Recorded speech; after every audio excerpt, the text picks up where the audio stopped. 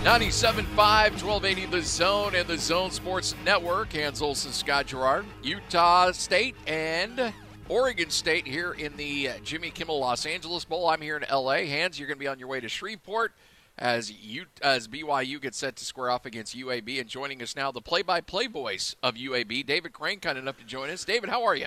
Hey, David. I'm doing well, guys. How are y'all? Very good. We're doing well. Thanks for joining us. Big game coming up for UAB. Give us your breakdown on this team and this season. Is this the kind of season at 8-4 they expected going into this year? You know, that's a great question, and maybe yes and no. They were picked to win their division in Conference USA, and probably most people thought they would win Conference USA again this year. So they were going for 4 straight division titles and back-to-back championships and 3 overall titles in the last 4 years. So, you know, lofty goals going in, and they came up a little bit short. Not much, but a little bit short, losing in the last seconds at UTSA. The Roadrunners went on to win. That gave the Roadrunners the division, and they would go on and win the conference championship. So, came up a little bit short of what everyone was hoping for, but at the same time, when you come from non-existence a few years ago to 8-4, and maybe a few folks a little disappointed in 8-4, that's not all bad. It was a good season. Had some ups and downs. Battled the injury bug a good bit, which I know most everyone does. You got to be lucky in that regard a lot of times. And UAB didn't have a ton of injury luck this year, but I think it's been a very good season and a chance to make it a really, really good season and carry some momentum into the new year if they could somehow pull off a win on Saturday. So I want to get the fan reaction, your reaction, and team reaction when it was announced that UAB would be playing BYU in the Independence Bowl. Well, I think there was a range of reactions. I think if you're a player and you hear you're going to get to play BYU, a national brand, the number 13 team in the playoff standings, I think if you're a player, you've got to be excited about that chance. UAB doesn't get a ton of those opportunities, at least not right now. When they get to play a brand name, it's usually they're getting paid a lot of money to probably go lose to somebody on their home field. So to get to play in a bowl game, to get to play a BYU in a bowl game, that's a big deal for these guys, and I think they are very excited. I think the fans are excited. Shreveport is close enough to Birmingham that some folks will be able to go. I think the date of the game is nice to get it out of the way. No offense to anyone, but go ahead and get it out of the way before Christmas rolls around. And so you get the holiday sort of to yourself. The only bad side of the date, UAB basketball, who's playing really well this year, has its biggest home game of the year against West Virginia Saturday almost at the exact same time. So you've got kind of a split there of folks that really want to go to the bowl game, really want to go to the basketball game, and they got to make a tough choice.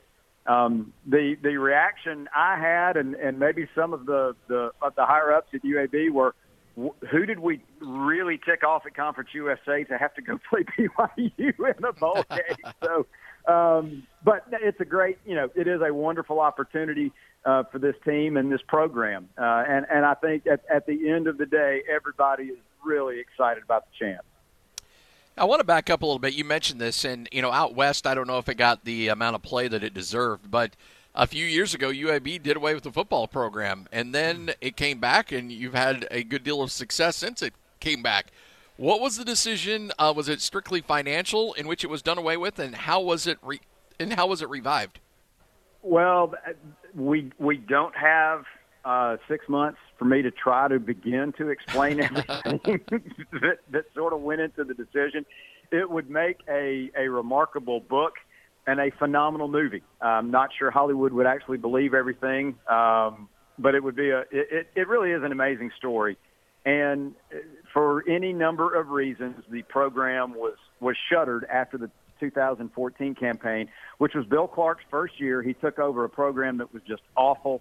had gone, I think, 2-10 the year before. They go 6-6 in Coach Clark's first year to get bowl eligible. And about 3 days after that last regular season game, the announcement is made that they're doing away with football. There was a significant little group of folks that were not happy about it and rallied the fans, rallied the businesses in Birmingham to come up with money to try to support this program. And Coach Clark said, look, if y'all can pull this off, if you can come up with the money and bring this thing back, I'll stick around. And 6 months later, there had been enough money raised, promises made, support, all of that stuff, that they reversed their decision and brought football back. They took 2 years off, did not play in 2015, 2016, brought it back in 2017. And since then, like I said, they've won three. They had won 3 straight division titles and then won 2 conference championships since the return in 2017. It's an amazing story. A lot of the credit to Bill Clark, a tremendous amount of credit to, like I said, the businesses around town who really stepped up and realized, what's good for UAB is good for Birmingham. What's good for Birmingham is good for UAB. All of these things working together. And so the guys stepped up, opened up their checkbooks, and the result has been the best UAB football has ever been. David, if you were to hand out a regular season offensive MVP and a regular season defensive MVP to your team, to Alabama Birmingham, who would it go to? Well, that's a good question. Defensively, that's where the injuries have really hit the most. There have been a lot of guys that have missed games. The secondary really got picked apart by the injury bug and have had a lot of guys have to step up and make some plays. Noah Wilder is one of the leading, if not the leading tackler, and he seems to be in on every tackle the last couple of games. We've called his name a ton, and he's not the biggest guy, he's not the fastest guy, but he just is where the football is 9 times out of 10. So I'm going to kind of split it. I'm going to say him, and then one guy that I think needs to be a big factor on Saturday is Alex Wright. He's kind of one of those hybrid defensive end, outside linebacker, jack position players, and when he has played well and been disruptive, I think that's probably when UAB's been its best on defense this year. So those 2 guys are names that you're probably going to hear, hopefully, a good bit. I prefer those guys making tackles than the safeties making all the tackles on Saturday. And then offensively, Dwayne McBride. He has been nothing short of spectacular. 100-yard game after 100-yard game. And he's one of those guys that he gets the handoff and they tackle him and it doesn't look like he's done much. And all of a sudden it's 2nd and 5. And then you give it to him again, you got another first down. He's one that can break big runs. He can run over people, run through tacklers. He's been fun to watch. And he's another one that battled some injuries earlier in the season. But when he has been healthy, he really has been almost unstoppable and a lot of fun to watch. What is the coaching staff and that team's initial impression of BYU, and what are they expecting out of this team? They played Georgia the second game of the year, and so I would say that is, far and away the best team UAB has seen this season, and I would imagine they would all tell you immediately BYU is probably number 2 on that list, and I'm not sure who even number 3 would be. Those are the 2 best teams that we have and will see this season. And, again, I think it's the immediate respect, the immediate attention when you hear BYU, when you hear a national brand.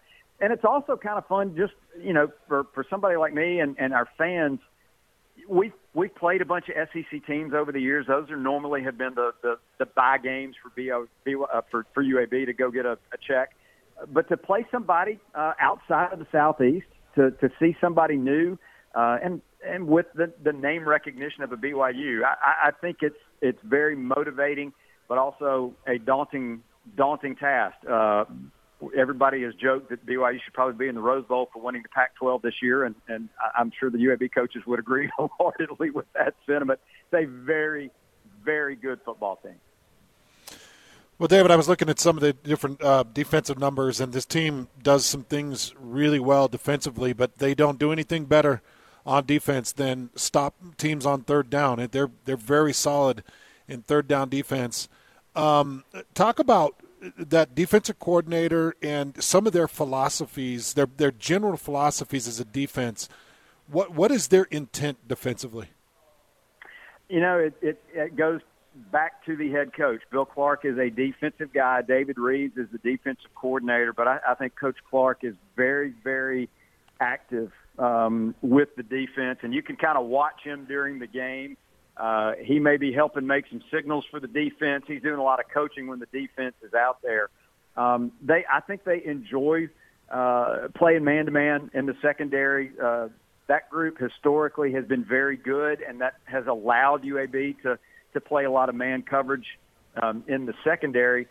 But the defense, really, the last 3 or 4 years, that's been UAB's calling card. They've been top 10 in total defense, and I think the last 3 years, this year not quite that high. But they do such a good job of putting it all together. The front can be so disruptive and get teams behind the stick. The linebackers have usually all been very good tacklers. And then that secondary, when you are good enough to play man-to-man, I think that makes life easier on everybody else on that defense. And you're right, third down's been very good.